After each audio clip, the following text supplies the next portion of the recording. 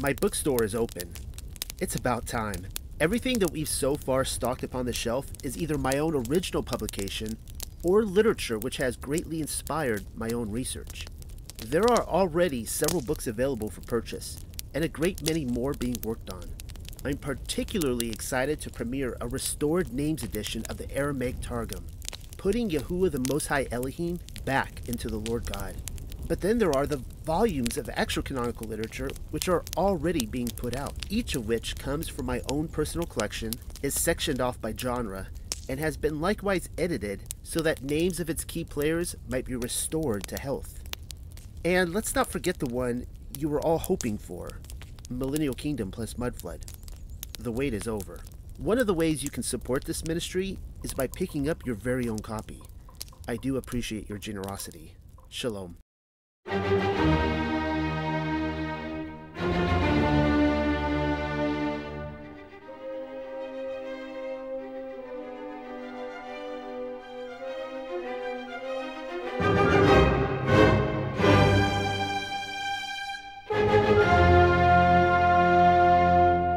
Shabbat Shalom from under the dome, Hebrews and Hebrews. This is the Diaspora of Yasharel, and my name is Noel. Thank you for giving me last week off so I could spend my first Sabbath with my baby daughter, Rivka. She is the most beautiful child ever and precious and perfect. We love her to death. So I guess everybody wants to know a little bit about that. We, of course, as you guys know, we moved out to Missouri to have the baby here. There was nothing, it wasn't like you know, spin the globe and wherever your finger lands, that's where we were going to have it. We ended up in Missouri just by happenstance because we were doing research on the most free state to have a baby. South Carolina, where we now live, is not the best state to have a home birth in. And Missouri just happens to be one of the last free states in the country. And lo and behold, we found a Hebrew midwife. It was amazing. My wife is not a spring chicken anymore. She's 40 years old, but labor only lasted 5 hours. And by the way, Rebecca's in the room right now. I think it was Wednesday night, and I couldn't sleep. And I'm like, oh man, if I can't sleep, I need to get sleep because it could happen tonight. We don't know. And I'm sitting at my computer and I'm talking to Rebecca about a book project that she actually just finished, and we'll be talking about that a little bit in the future. And right as I hang up with her to talk about some of that business, I'm going to bed. It's 11 o'clock at night. I'm tired. And my wife steps out and she's like, it's happening. And I'm like, okay, I'll put on the pot of coffee. And it doesn't look like I'll be sleeping tonight. But labor only lasted 5 hours. And we blew up a pool. I was commenting before we started to the group that I almost felt like I was in a Jurassic Park or Jurassic World movie. Like, if you can imagine someone like running through the jungle to get to a computer to turn on the system or whatever and try not to get eaten by a dinosaur. That's what it felt like for me as I'm running in and out to get like the hose hooked up and, the hot water pumping through and, turn it off and turn it on, turn it off and turn it on and all that. But anyway, the baby was born in the pool. My wife, Sarah, like a true Hebrew woman that she's become, she reached down, grabbed the baby, picked it up, and was able to see that it was a girl. So it was either going to be an Ash or a Rivka. And I don't know if I had mentioned this before, but when she go back a little bit in time, we didn't really think we could have children anymore. And our twin boys, they were born exactly 8 years ago. And they were only conceived and born after several years of trying and just total failure. We couldn't have children. We were in California at the time, and it seemed like all of our friends were like, they were having children left and right, and they didn't even want children. And they would complain about them like, I had another child again. It's getting in the way of our sex schedule and all this kind of stuff. And it's like, I'm thinking like, why are we even friends with these people? And we were only able to have children through eventually medical intervention. Had to go get some help for it, and then we had the children. And again, we didn't think we would have children again, but my daughter Rivka is a true testimony to what Yahuwah Sabaoth has testified to in Deuteronomy chapter 8, specifically verse 1, that those who keep his commandments, who guard his commandments, they will produce children.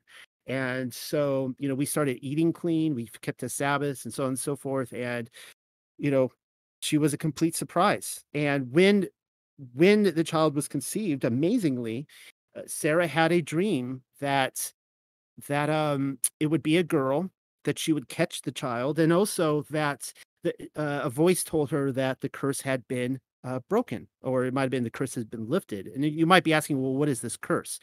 Well, there has not this has been made well known in my family.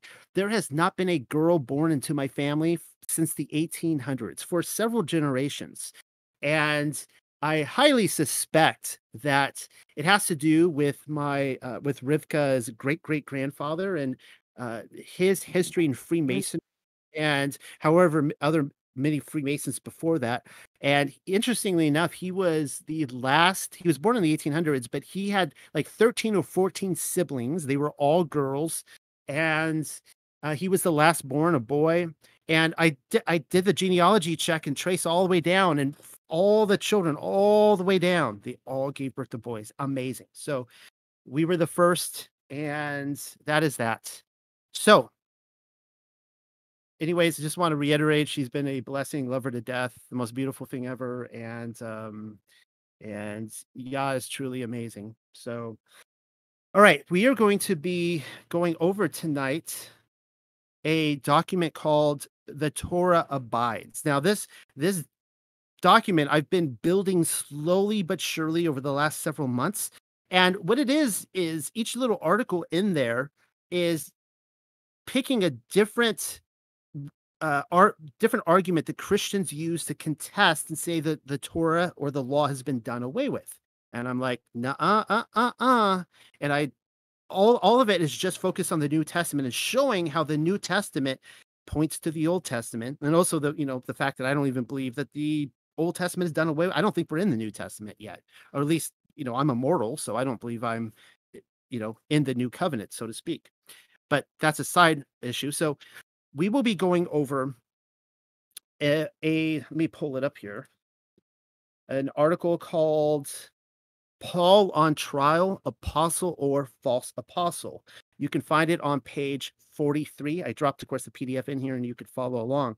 Now, as I was preparing to give this talk tonight, I wrote this really long introduction and I finished it and I looked at it and I said, this is so lame. I'm embarrassed to give it. So I will not be reading to you the introduction. And in fact, this book contextually doesn't even need it, because the people who are going to be reading this document do not know my history with Paul, nor do they need to. But I want to make clear to you guys listening into this room right now, and also as this goes out to podcasts and YouTube land and so on and so forth, my history, and just be very transparent about it, because a lot of people know, a lot of people have not forgiven me. And, a lot of people have these ideas of what I believe that aren't even true. So I'm going to I guess you can call this my testimony. I'm going to go through this first, and then we're going to read this document, and you'll see kind of where I'm at now and hopefully where my heart is. I came to the truth of Torah in February of 2019. That was our first Sabbath. Now, leading up to this, I've already expressed many times in this group, to the point that I sound like a broken record now, that the first time I discovered that Torah observance is a thing was at the Flat Earth International Conference in Raleigh, North Carolina, in November of 2017. And she's not here tonight. One of the first was Lisa. There were many different Torah people that were wearing tassels, and I'm like, what in the world are these things? I didn't even know what a tassel was. I didn't know that Yahushua wore them. I'd never heard of this before. I guess I never read that passage in Numbers.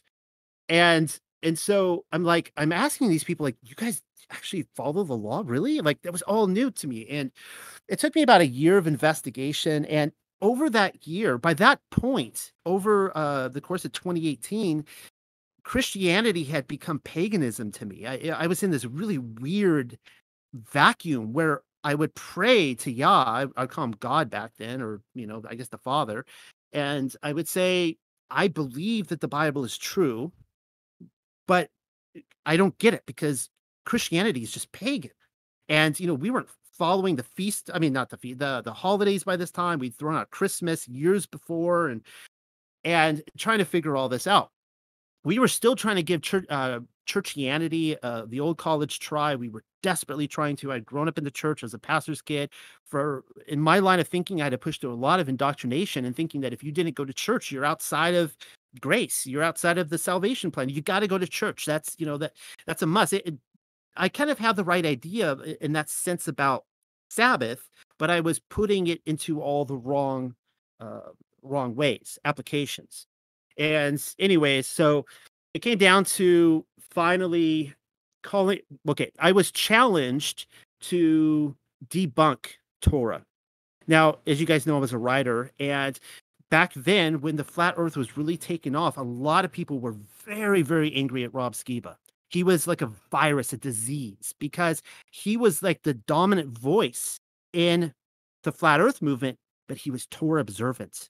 And so a lot of the people who hated the law, who wanted it done away with, they're like, we need to get rid of Rob Skiba.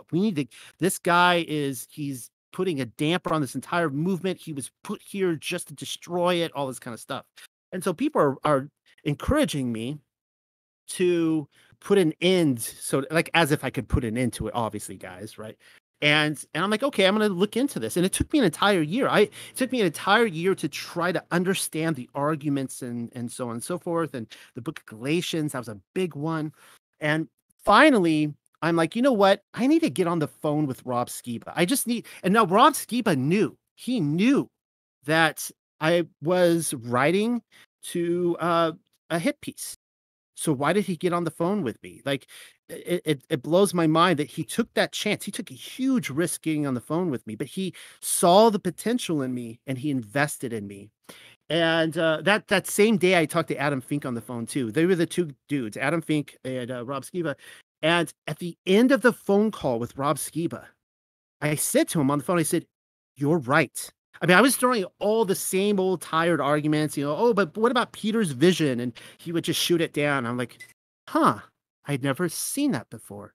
And at the end of that phone call, I was bubbling overjoyed. Like, yes, to quote, Psalm 1, blessed is the man who delights in the law of Yahuwah. And on that Torah, he meditates day and night. And that is always what I wanted for my life. And I said, yes, Rob, you're correct. This is true. And the next week we went to our last Sunday church service, and it couldn't have been any more ironic and perfectly positioned. The pastor gets up there and his whole sermon is on how that cursed old religion, that law, it's been done away with. Thank God, we don't have to do that anymore. And Sarah and I looked at each other and we were like, this is wrong. I mean, this is sick and disgusting. We got up, we left, we never walked into a Sunday church again. The next Sabbath, it was February 2018. We felt like we crossed over into a new paradigm. It was just the most unbelievable, freeing, with the people who think Torah is slavery, man, they have this so reversed in Orwellian fashion. I mean, it is like we were releasing the shackles of society and just following Yah's ways, and it was unbelievable. So what happens when you come into the Torah, especially with me, because a lot of people treat me as their special interest group because, I'm a writer, I write a lot of papers, and a lot of people approach me and they're like, "Noel, you do some really great work and we really like it, but we kind of have this agenda here and we want you to cover this. And if you don't, then we're going to call you a spook and a shill and all that kind of stuff. And, and we're going to turn against you." They don't say it quite in that way, but that's how it happens. So, when anybody comes into Torah, the vultures start circling in immediately. And that's kind of harsh, but it's true. With me, I think it was much more dramatized. And two of the big issues that people come in, and I'm not villainizing these ideas, just so you know, but they were very dominant. One was, the calendar people. You better get on. They would come in and be like, "Oh, you're accepting Torah now. How adorable." Well, you're not really under God's or Yah's graces until you accept my calendar. That's the big one. And the other one is, of course, Paul. And so I was like, I didn't really know what to do with either of those issues. And entire year comes by, and we're now in the spring of early 2020. And at this time, I was interviewing Adam Fink and Justin Best for a big project that never got published. I did hours worth of research and interviews with them and many other people, and I detailed Justin Best's whole life. His like 50 days in the Battle of Fallujah and just the terrible things he went through. And at the same time, I started researching Paul, and I was in communication with the individual who wrote the famous Paul paper, and he was sorrowful that he wrote it afterwards, and but we were in communication, and there was kind of a whole movement that started back then. Some of you in listening right now might have been a part of it.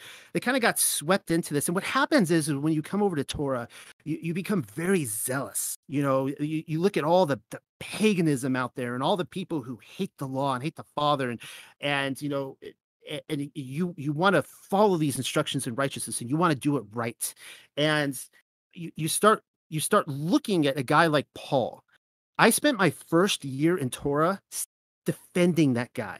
And just Christians were coming at me every single day and going, yeah, but Paul, but Paul, but Paul. And I started finding that every single day was just spent the energy on trying to defend him. And finally, it got to the point where I'm like, I'm not defending this guy anymore. I am so sick of it. I'm over Paul. Like, you know what? The Christians can just have Paul. That was my whole thing. Like, just, you know what? False prophet. Just throw this guy out. Let's see what happens, right?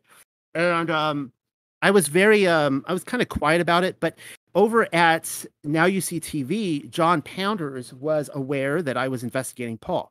And within the community, they figure this stuff out.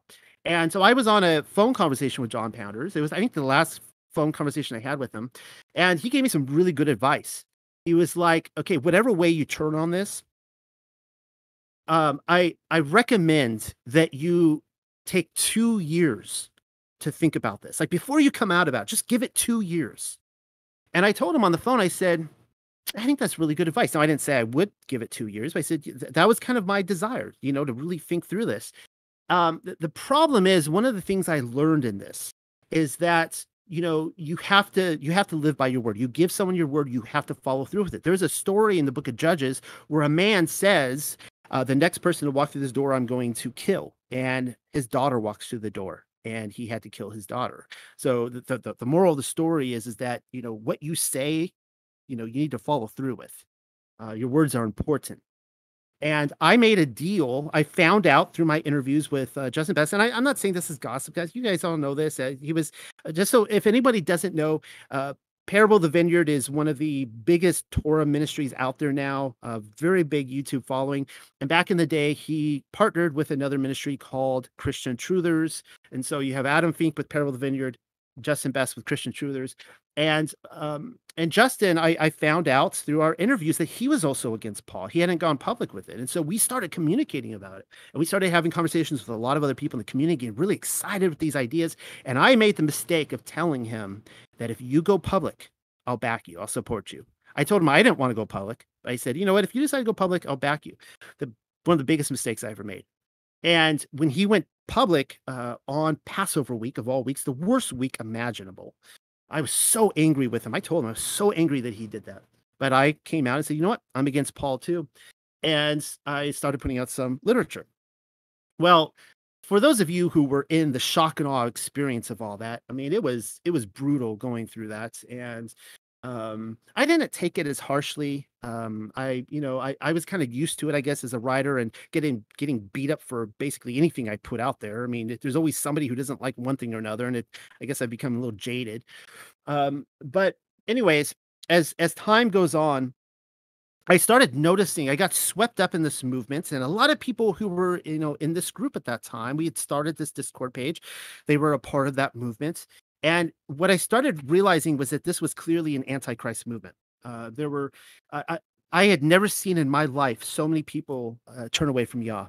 Within 1 year, many of my contemporaries and friends and people who I was at conferences with and others had completely walked away from the faith. They not only threw out Paul, they threw out Yahusha, they threw out Torah, they threw out everything. And it was in the spring of 2020 where I'll go ahead and give this story. I don't like to. I'm not charismatic. I don't like basing ministries on visions or the words from the Lord. Yes, I do get words from the Lord. Yes, I do have dreams and visions. I don't share them because I feel that they're just for me. This I've, sat on, and I feel that this is for the community. All right. My good friend Justin walked away from the faith. He took a lot of people with him. I mean, and what really just bugged me about it was that, the whole reason they threw out Paul in the first place was because of his rotten fruits, on the fact that he came in and, the Benjamin Wolf prophecy, he came in, took the spoils and divided it. And he was accused of that. And then they did the exact same thing. They came in, divided the flock, and the sheep scattered, and they never come back. It was one night, I think it was April of 2020, and I felt Yahuwah speaking to me, the Father speaking to me, and he said, "You need right now, you need to go outside, and I need to talk to you." And I'm like, "Okay, yeah, sure." And as I'm heading out the front door, Sarah can see on the look of my face that this is important, and I hear the Father tell me, "Leave your phone." And I didn't leave my phone. I stuck it in my pocket.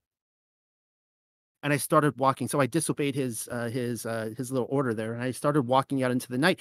And I started finding I walked 1 block, and all of a sudden I'm fiddling on my phone. And I'm like, "Oh my goodness. He told me not to take my phone, and now I took my phone." So I went back home, I dropped my phone off, I went on a walk. And as I was walking, I was all of a sudden just wrapped in this vision.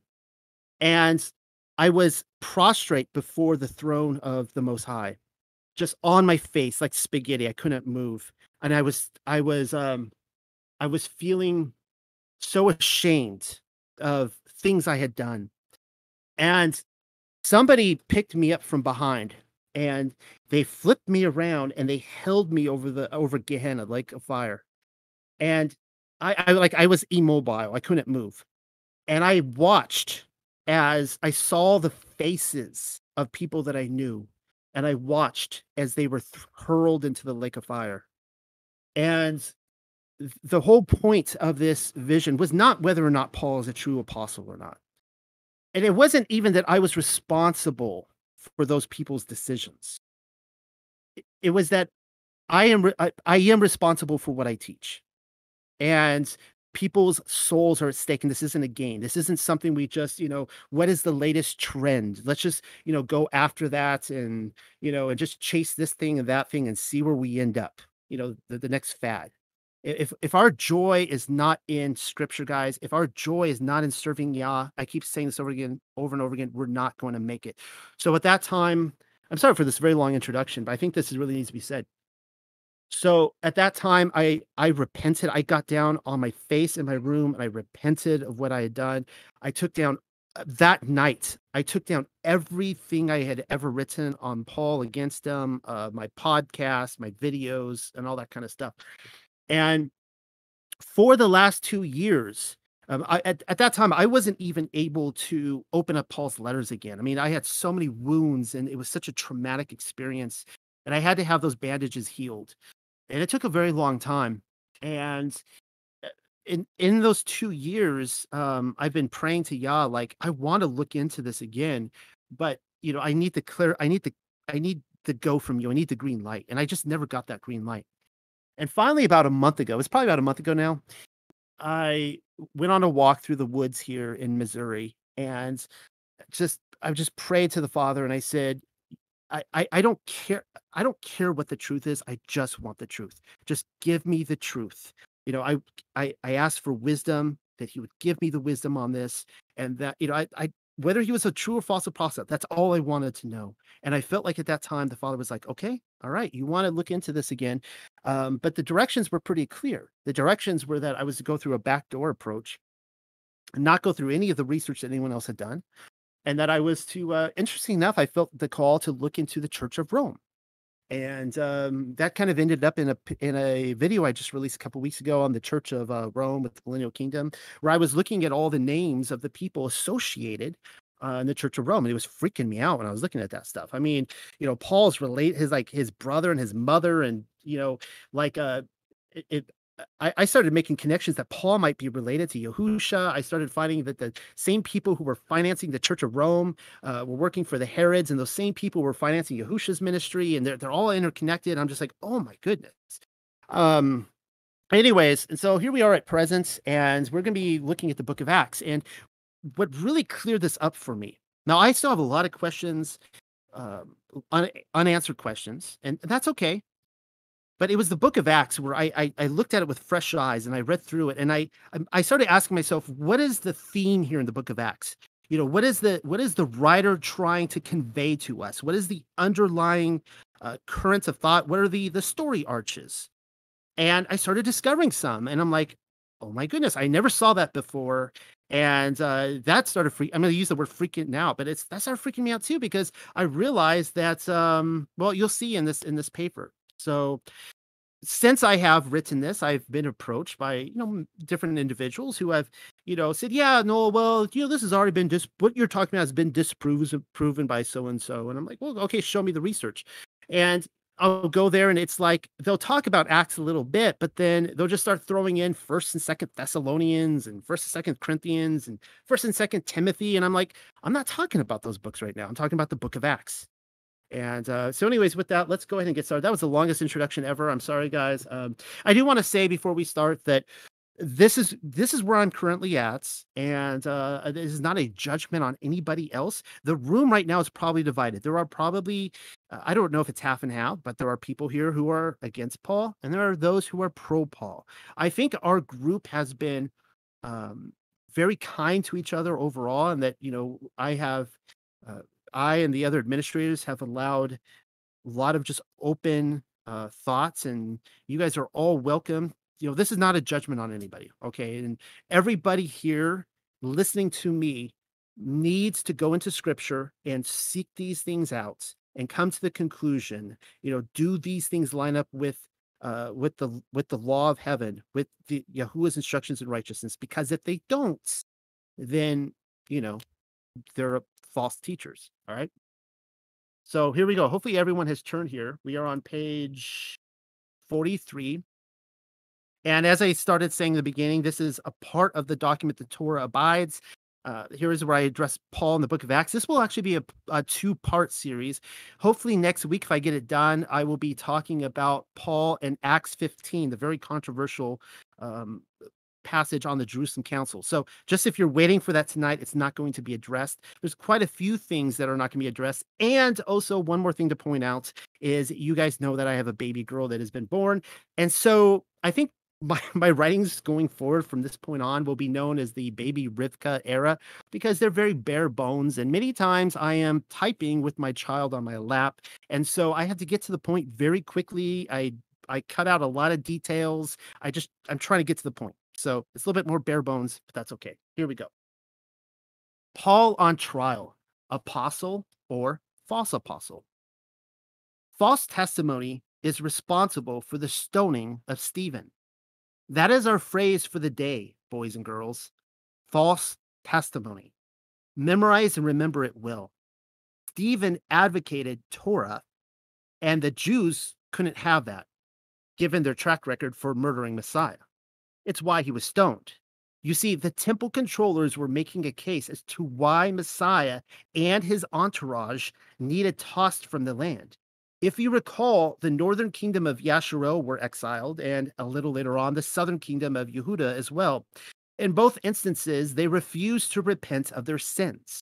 And so when it came with Stephen, his executioners went with the diaspora narrative. Apparently, Yahusha and his co-conspirators had done away with Torah, which is blatantly false testimony. In actuality, the Jews are the ones who had already done away with it. They don't teach that much in Sunday school, do they? That Stephen was deemed an apostate due to false testimony. It probably has something to do with the fact that they happen to agree with his accusers, seeing as how they too have deemed Torah unnecessary for following Messiah. How sad. It is what it is, though. And I can only hope that my efforts here save one or two souls from the wide path of destruction. Here is where we read regarding Stephen's charges. And they were not able to resist the wisdom and the ruach by which he, Stephen, spoke. Then they suborned men, which said, we have heard him speak blasphemous words against Moshe and against Elohim. And they stirred up the people and the elders and the scribes and came upon him and caught him and brought him to the council. That's the Acts of the Apostles, chapter 6, verses 10 through 12. Pause. The accusation against Stephen wasn't simply declaring Yahusha to be the son of Elohim. That is what we're often taught, but it isn't so. He was arrested for speaking blasphemous words against Moshe as well as Elohim. Blaspheming Moshe is the equivalent of inciting rebellion against the law given through him, as Korah and so many others had done in the wilderness. They were all killed as a result of it, and rightfully so. And just so we're clear, it is the word of Yahuwah who ordered their deaths, not the other way around. Moshe wasn't the one who opened up the ground so that Korah and his fellow rebels went alive into Sheol. And anyways, if Stephen were advocating that the law had been done away with, then they would simply be following orders as given to them by the Most High of Yasharel. Stone him. Be cautious before you come up with your argumentative responses. It says they suborned men. Every translation that I can find uses the same word. The definition means to bribe or otherwise induce someone to commit an unlawful act, such as perjury. So they committed perjury then. The crowd, as well as the elders and the scribes, were stirred up against him, but only because they were lied to about the important details. They believed he was leading men towards the spirit of lawlessness. The writer of Acts is telling us that the complete opposite of their accusation is true, though. Stephen was in no way inciting rebellion against Moshe or Elohim, and yet the propaganda continues this very day from the pulpit. I wonder why. His obedience to Torah is all the more awkward when reading how they were not able to resist the wisdom of the Ruach HaKodesh as he spoke. The Ruach HaKodesh wasn't speaking against Torah. No, the Ruach was speaking through Torah and as an advocate of Torah, proving Yahusha to be the Hamashiach they were after in Torah. And nobody else was capable of keeping up. Their only weapon against him was a lie. Notice, though, that they weren't simply lying about Stephen. They were also lying about the Ruach HaKodesh to say the followers of Messiah were advocating against obedience to Elohim via Torah. Try not to let cognitive dissonance win the day. Continuing. And they set up false witnesses, which said, "This man ceases not to speak blasphemous words against this holy place and the Torah. For we have heard him say that this Yahusha the Nazarite, or Netziri, shall destroy this place, and shall change the customs which Moshe delivered us." And all that sat in the council, looking steadfastly on him, saw his face, as it had been the face of an angel. Supposing the reader should already forget that the stoning of Stephen was perpetrated upon false testimony, Dr. Lucas once again reminds us, dutifully so, that it is simply not true what the witnesses were claiming. Saying Stephen was speaking blasphemous words against the Torah was bearing false testimony. They knew it was a lie, but went ahead with their accusations anyways. And then it only gets worse. They furthermore claim to have personally heard Yahusha say he would change the customs which Moshe had delivered unto them. Lies. Yahusha said or did no such thing. Had he brought an end to the Torah, then he would have been advocating the gospel of the Antichrist, which is lawlessness, and couldn't possibly have been the Messiah. The Yahudim knew that, and so did Stephen. Reading on. This looks to be starting chapter 8. And Shaul was consenting unto his death. And at that time, there was a great persecution against the called out assembly, which was at Jerusalem. And they were all scattered abroad throughout the regions of Yahud and Shomeron, except the apostles. And devout men carried Stephen to his burial and made great lamentation over him. As for Shaul, he made havoc of the called out assembly, entering into every house, and hauling men and women, committed them to prison. Who was standing among the crowd but Shaul, everybody's favorite apostle? The very Shaul who apparently wrote letters declaring, "The law has been done away with. Look, either Shaul is personally responsible for producing the false witnesses, or he believed them to be true and responded accordingly. I have just given you two options. He was either lawless or lawful. You can't be both. Claiming that Shaul did produce false testimony only to have a vision from Catholic and Protestant Jesus, who told him the law was in fact done away with in favor of Goyim traditions, makes no sense whatsoever, given the context of the book of Acts. If lawlessness is in any way navigable in this scenario, then what Dr. Lucas should have said is that Shaul and the elders of Yasharel produced a true witness about Stephen, thinking ironically that it was patently false, and that furthermore, Stephen either lied about Yahusha's intent or didn't receive the memo that Yahusha had indeed done away with the law, and what's more, that Shaul ended up siding with the very lie which he once invented, hoping to stir the crowd on every occasion. Ridiculous. But that is how we're expected to think about this situation. My head hurts simply trying to make sense of Antichrist theology. For Shaul to approve of Stephen's stoning, the most likely explanation, given the story arc before us, is that he was convinced that the false testimony given by his brethren was true concerning Yahusha and his followers. There were no letters written yet which might declare the law was done away with. Whoopee! All Shaul had was the Torah and the Tanakh to go by, and reports, false reports. Accordingly, he was doing precisely what the word of Yahuwah had instructed him to do in Deuteronomy 13. And so, a war broke out among the so-called lawless, the Christians. When was the last time that a war broke out without propaganda attached to it? Exactly. War could never exist apart from rebellion and lies. How many people are still operating according to that propaganda, I wonder? That is the entire story arc of Acts, you know. True testimony versus false testimony. It begins with the true testimony of the Ruach HaKodesh in the upper room.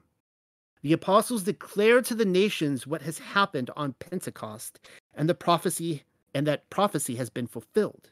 For the rest of the book, it becomes a struggle for the apostles to clear themselves of accusations, all of which has originated with the propaganda machine. Even Kepha has to explain himself among Yaakov and the Yerushalayim group after rumors persist that he had given up a kosher lifestyle, which is in no way true. For the remainder of the story, as put forward by Lucas, Shaul received the brunt of those accusations. It started with his conversation and, well, that's probably a misprint there. It started with his conversion and then haunted him for the remainder of his life, and even long afterwards up to this very day. The mere fact that we are having this conversation just goes to show that the ministry of truth was a wild success, despite Scripture repeatedly telling us to pay them no mind.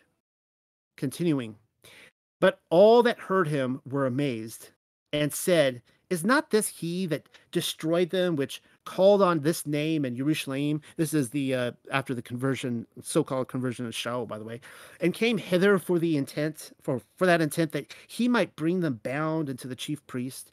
But Shaul increased the more in strength, and confounded the Yahudim which dwelt at Damascus, proving that this is very Mashiach.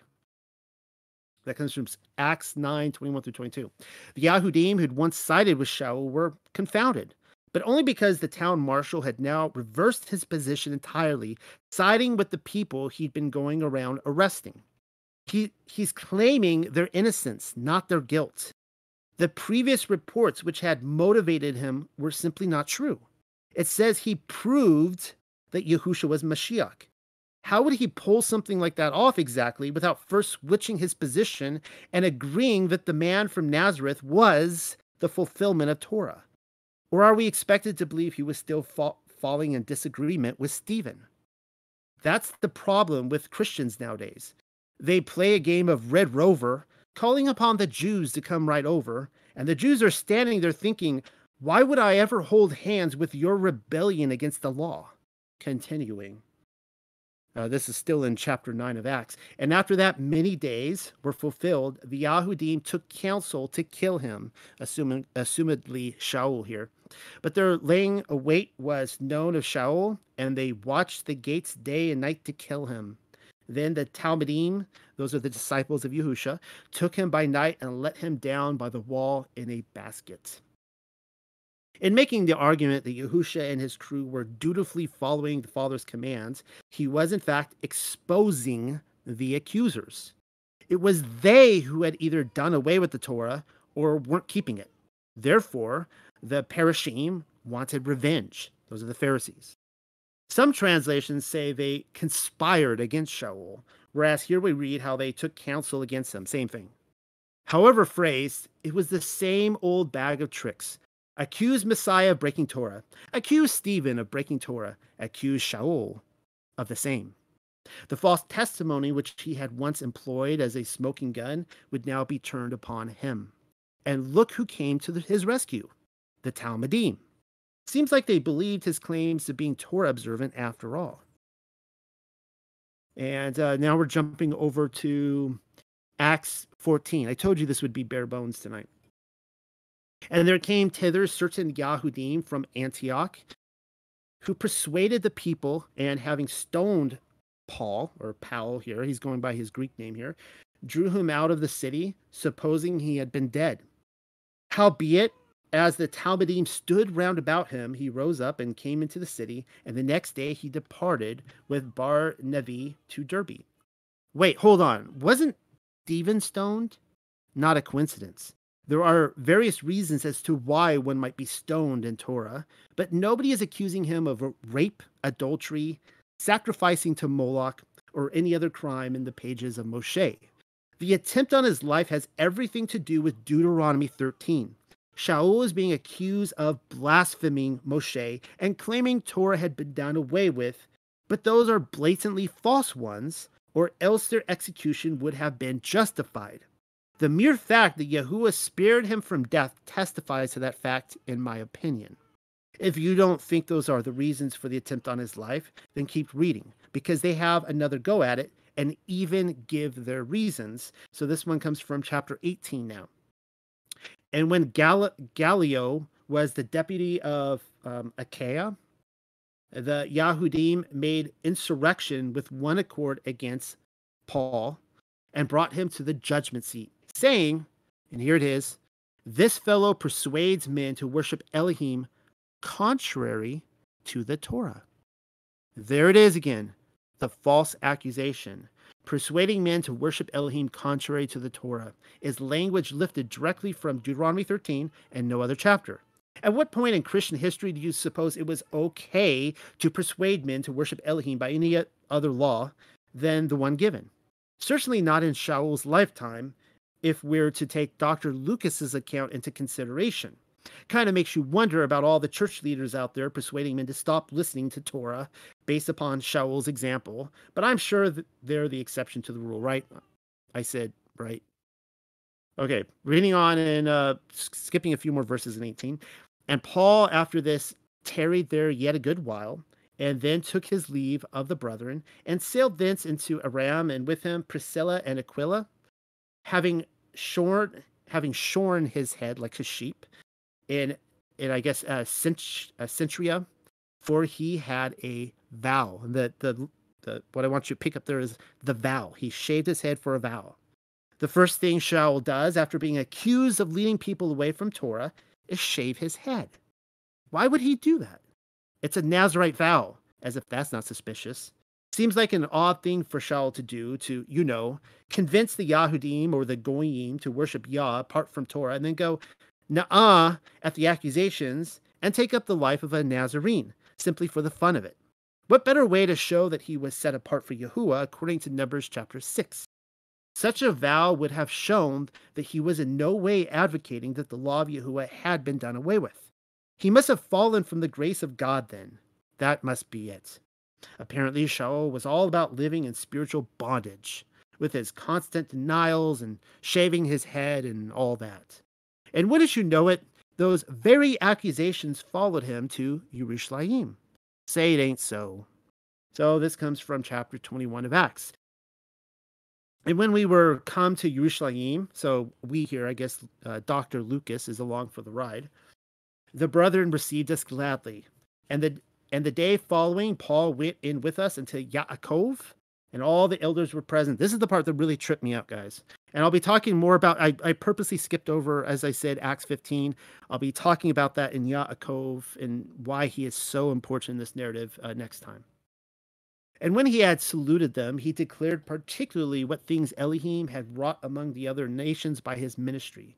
And when they heard it, they glorified Yah and said unto him, You see, brother, how many thousands of Yahudim there are which believe, and they are all zealous for the Torah.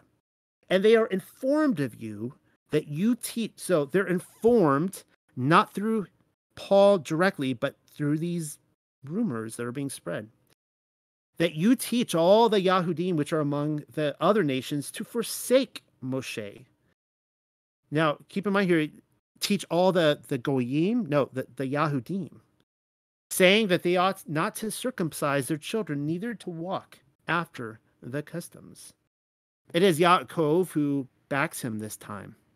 The brother of Messiah and leader of the Yerushalayim church transitions from praising all the Yahudim who are zealous for the Torah because of Shaul's ministry to addressing the accusations concerning him.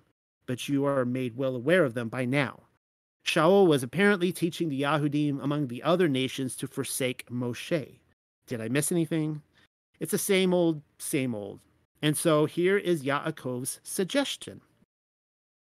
What is it, therefore? The multitude must needs come together, for they will hear that you are come. Do therefore this that we say to you. We have 4 men which have a vow on them. Take them and purify yourself with them, and be at charges with them, that they may shave their heads. There it is again. This guy shaved his head a lot. And all may know that those things whereof they were informed concerning you are nothing, but that you yourself also walk orderly and guard the Torah. Shaul was expected to shave his head again. And yes, that is another reference to the Nazirite vow, in case you were wondering. The reason why he would be asked to do it is even explained to us. Yaakov states it is so that all the accusations might fall to the roadside. Shaul did indeed walk orderly, guarding the Torah, according to this narrative. To walk in a disorderly manner would be to not guard the Torah, according to Yaakov. But neither he nor the elders of the Yerushalayim church believe that to be the case, obviously. Seems Shaul could never shave his head enough, though, because the accusations kept on coming and coming, following him in nearly every Christian congregation, even unto this day. Perhaps that is why Kepha thought to mention him in a letter. Now, you guys all know this, but I'll read it anyways. It comes from 2 Peter. But, this really struck me. I was reading this again. I was like, Wherefore, beloved, seeing that ye look for such things, be diligent that ye may be found of him in peace, without spot and blameless. And account that the long suffering of Yahuwah is salvation, even as our beloved brother Paul, also according to the wisdom given unto him. A lot could be said about that line there, the wisdom given to him, but I'll drop that for now, has written unto you, as also in all his suffers, his letters, speaking in them of these things in which are some things hard to be understood. So speaking of all these things, what things? Of being without spot and blameless, seems to be context there. In which some things are hard to be understood, which they that are unlearned and unstable pervert, as they do also the other scriptures, unto their own destruction. Ye therefore, beloved, seeing ye know these things before, beware lest ye also, being led away with the error of lawlessness, fall from your own steadfastness. That last line is what really struck me this last time. I don't know why I didn't really pick up on that last time. That's what's amazing about Scripture. You can read it 1,000 times, and then all of a sudden something just sparks. And what Peter there, I'll read my commentary. What Peter's saying there is that the instability in reading his letters leads to lawlessness, to people's own destruction. That's, it is what it is. That's what it says.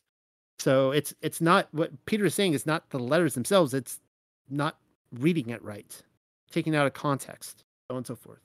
And I know that this is like for the anti-Paul crowd, it's like, oh, Second Peter again. It's like, I know I've been there, guys, for the last 2 years. I know. Anyways, did you catch that? Shaul wrote letters. But not only that, they contained within them some things which were difficult to understand. He then quickly claims that unlearned and unstable men would pervert his letters, just as they do with the other scriptures, and that such perversion would lead to their own destruction. I am often told by Christians proclaiming the gospel of lawlessness that it is I who does the scripture twisting. They will wag kifa in my face and claim I am unlearned in my reading, and that if I understood Torah properly, I would also conclude, as Shaul did, that it is to be broken rather than obeyed. I've had enough of these conversations, unfortunately. Well, isn't that adorable? Never one for confusion, Kifa goes so far as to define the error of those doing the twisting. Keep reading. He says to beware of those who would lead you away with the error of lawlessness. That is precisely what the masses on the wide road of existence claim. Kifa is warning about the people who read Shaul's letters and conclude that being lawless, which is the same thing as saying without Torah, is what Roman Catholic and Protestant Jesus wants from us. Amazing how his story keeps repeating itself. To claim Torah has been done away with because Paul apparently said so in one of his letters or whatever, is to agree with the same temple controllers who strung Messiah up on a tree. And that's going to conclude that for tonight. We're going to move on, of course, very soon here to the Genesis Targum. But I want to give you guys the opportunity, anyone listening in, if you have any feedback, any comments. If you disagree with me, that's totally fine too. Just, you could, I could take it. Let me know what your thoughts are. And I want to remind everybody here that I'm not talking about 2 Timothy. I'm not talking about 1 Corinthians. I'm not talking about Galatians or Romans or Ephesians or Titus. I'm talking about the book. I guess I did quote from 2 Peter, but I thought that was important to the theme of Acts. And what I would like to know is, did I misrepresent the book of Acts? Because as I was going through, I'm like, oh, wow, this is actually the theme. Testimony, false testimony, true testimony. And yeah.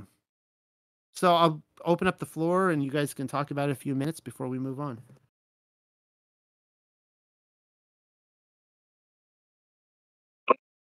Yeah, this is Desmond. I just wanted to say that when I first came into Torah, it was also through Skiba and Flat Earth started out with.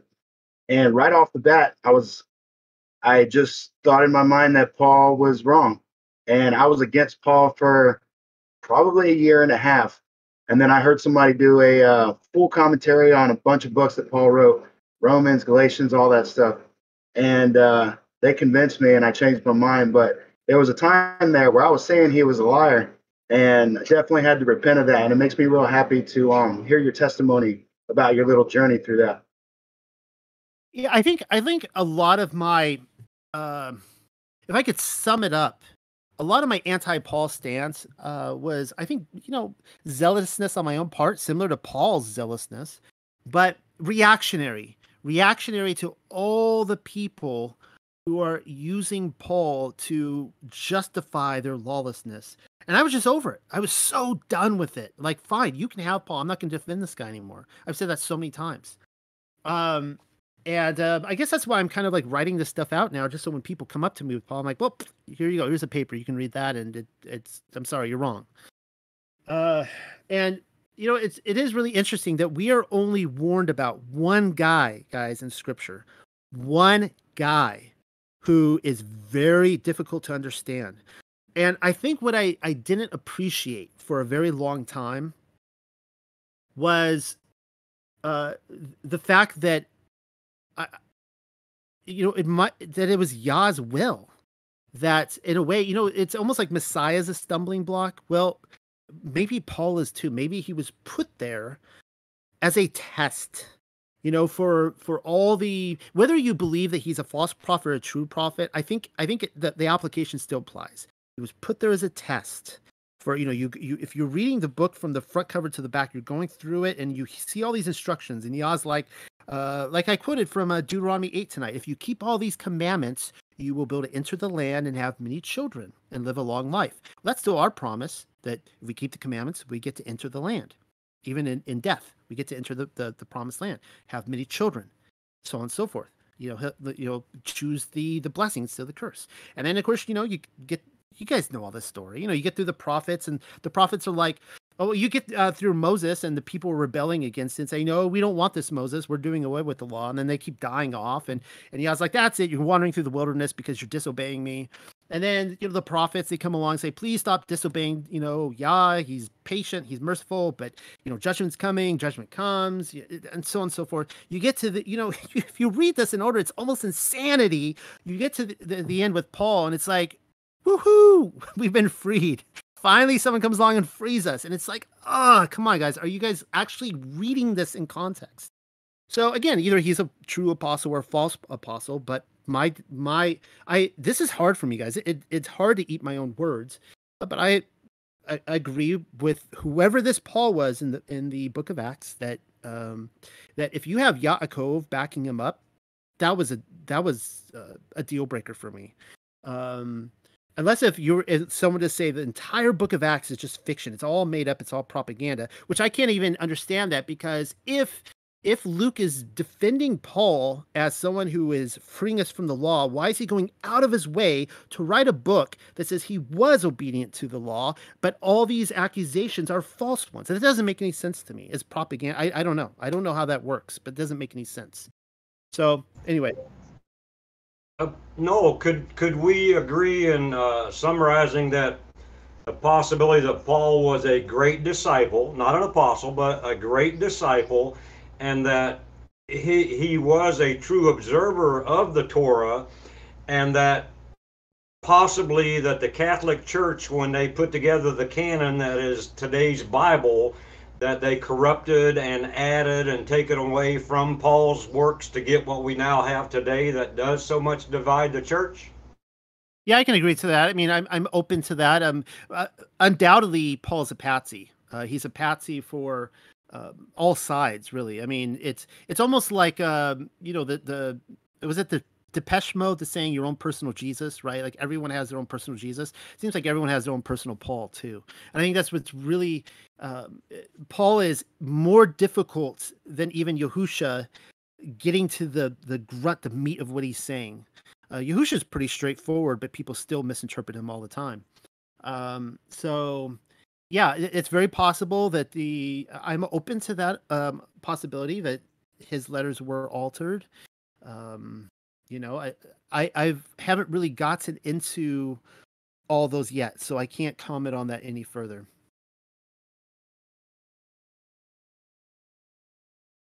Yeah, well, go ahead. No, go ahead. I was just going to say if we read the writings as they are presented in the Bible, okay, the evidence is, in my opinion, is overwhelming that he was a false apostle, that he was anti Torah, because there's just so many different verses in there that show that. But then again, I mean, I'm definitely open to the possibility that it was all corrupted by the Catholic Church. But according to the books that we have in the common Bibles today, the evidence is overwhelming that he did a lot of wrong things, because you can see many of his teachings that were in direct opposition to what the other apostles and the Savior himself taught. Okay, so you bring up some really good points. And this is where I probably should have summarized this again tonight, because, I have to be repetitive in these videos, because I understand that someone is going to listen to this online, read this paper, and not listen to something I said on some other video. All right. So here's my view on Paul at present. He was a dude. He was a dude just like me. He was a ministry leader. He was someone like Rob Skiba. He was someone like John Pounders. He was someone like, you fill in the blank. He was someone like Noel Hadley. Every single one of us are going to be wrong about things. One of the things I've learned to appreciate about the body is that everyone listening, just imagine someone just like on YouTube. Okay. Just imagine a ministry leader that you are gravitated to, you're attracted to. It can be me if you want. Every single one of them, there are things that you are attracted to them because maybe you're just attracted to a charismatic person, and charismatic people are wrong about a lot of things, but people are attracted to the charisma, which might have been Paul. But every single person seems to have like this certain wisdom on certain things. I had forgotten to mention one of the other people I talked to, Rob Skiba got me in touch with immediately, was Lex Meyer of Unlearn the Lies. He's got some really fascinating things too. He's not right about everything. I'm not right about everything. So when I think about Paul, and I think this is one of the problems, is when we have these discussions on theology, is that what we're actually chiseling away with at are people's sacred cows. They have created these idols. Like Paul is a certain idol that you can't miss with the image, that he was speaking the perfect words of the Ruach HaKodesh. And so what we're doing is we're reacting to that. We're taking, saying, oh no, he's a false apostle. He's the Antichrist, right? He's all this kind of stuff. But what if he was just a dude who was wrong about some things? He was very passionate about Abraham's promise that eventually the Israel would be through the Goyim would be grafted back in, and he saw his opportunity. He went for it, and you can give someone a lot more grace period if you go, okay, his letter, they're just letters. This is not the Ruach HaKodesh speaking. Okay, so that right there removes a lot of threats. And you go, okay, yeah, he's a little egotistical here. Maybe he was narcissistic. He was certainly had a lot of signs of high intelligence, no doubt there. And it's just, I don't know.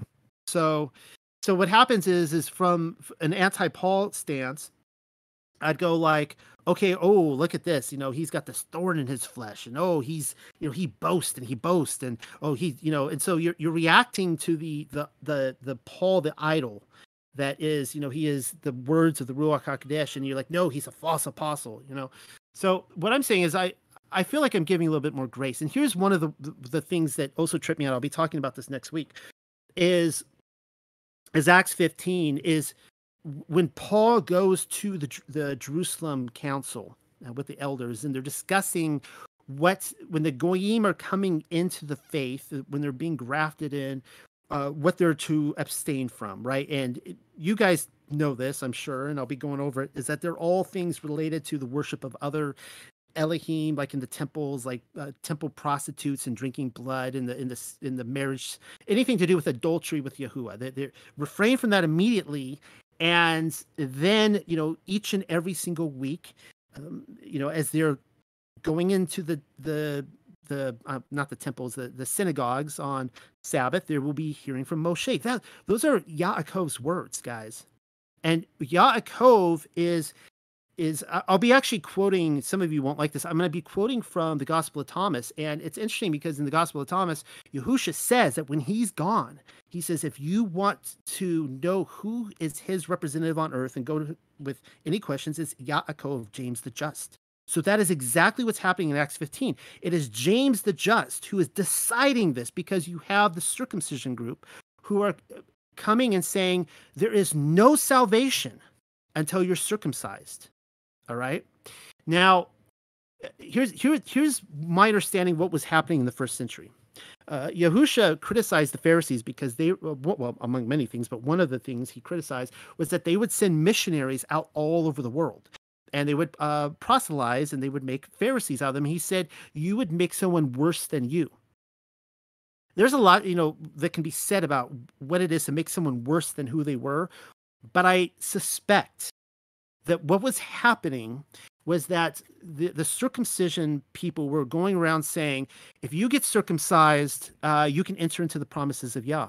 And a lot of people are like, okay, I'll get circumcised. You see it like with in Genesis with over Dinah, and all that, where they got circumcised and then they all got killed.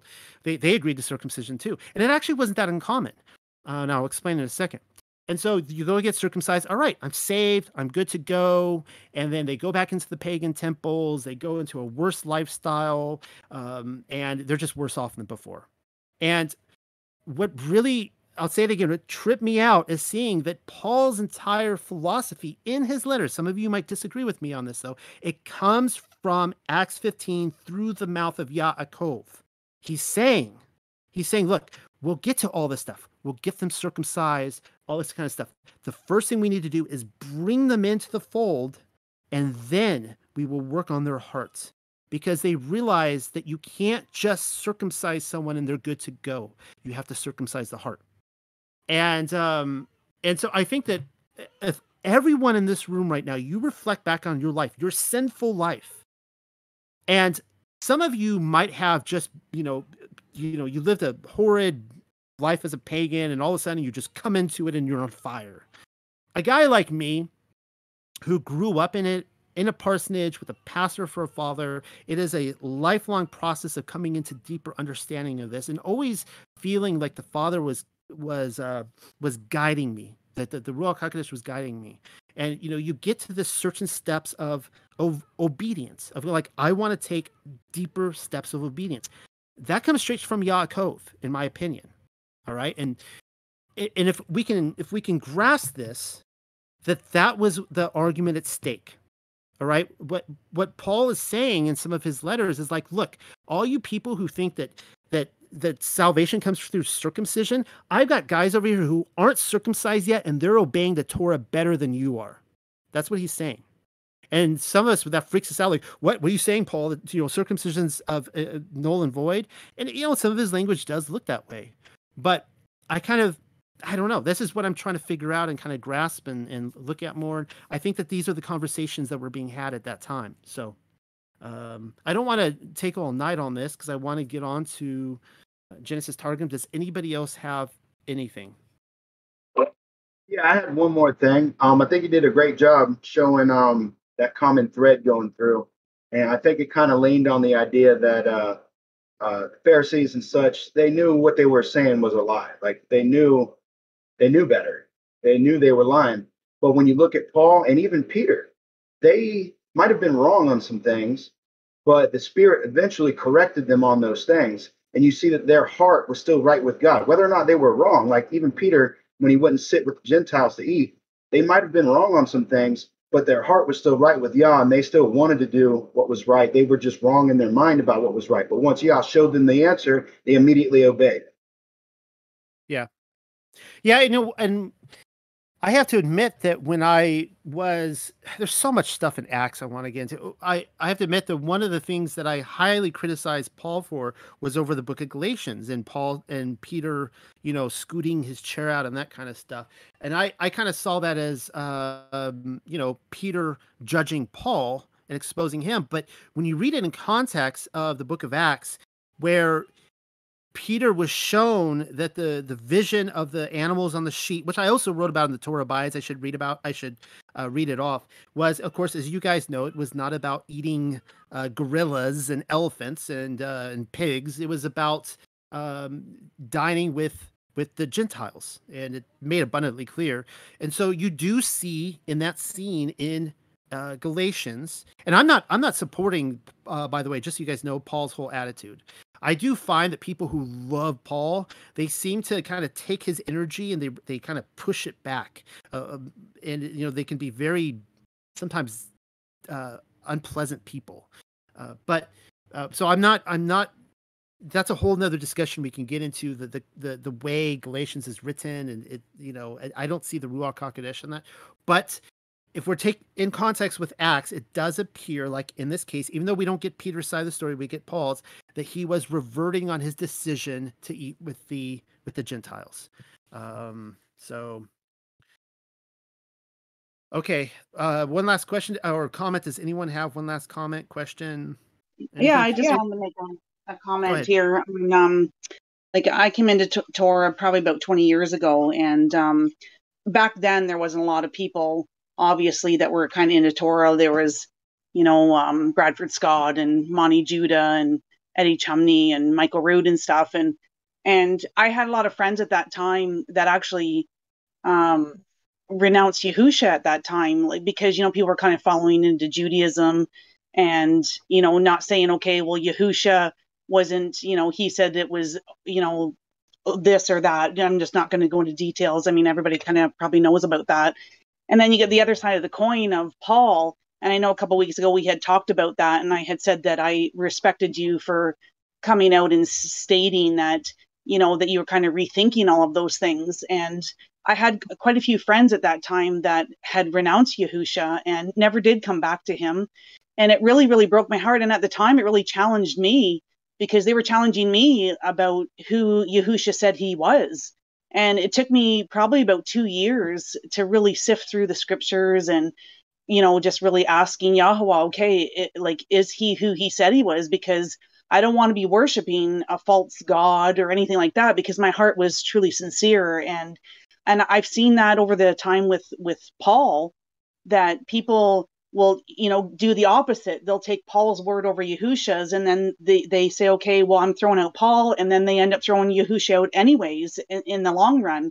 And I know that Justin Bass has done the same thing. And I mean, look where he is now. He doesn't even believe in Yahweh at all. And it's really heartbreaking to see these people that are giving up on all of it altogether over these.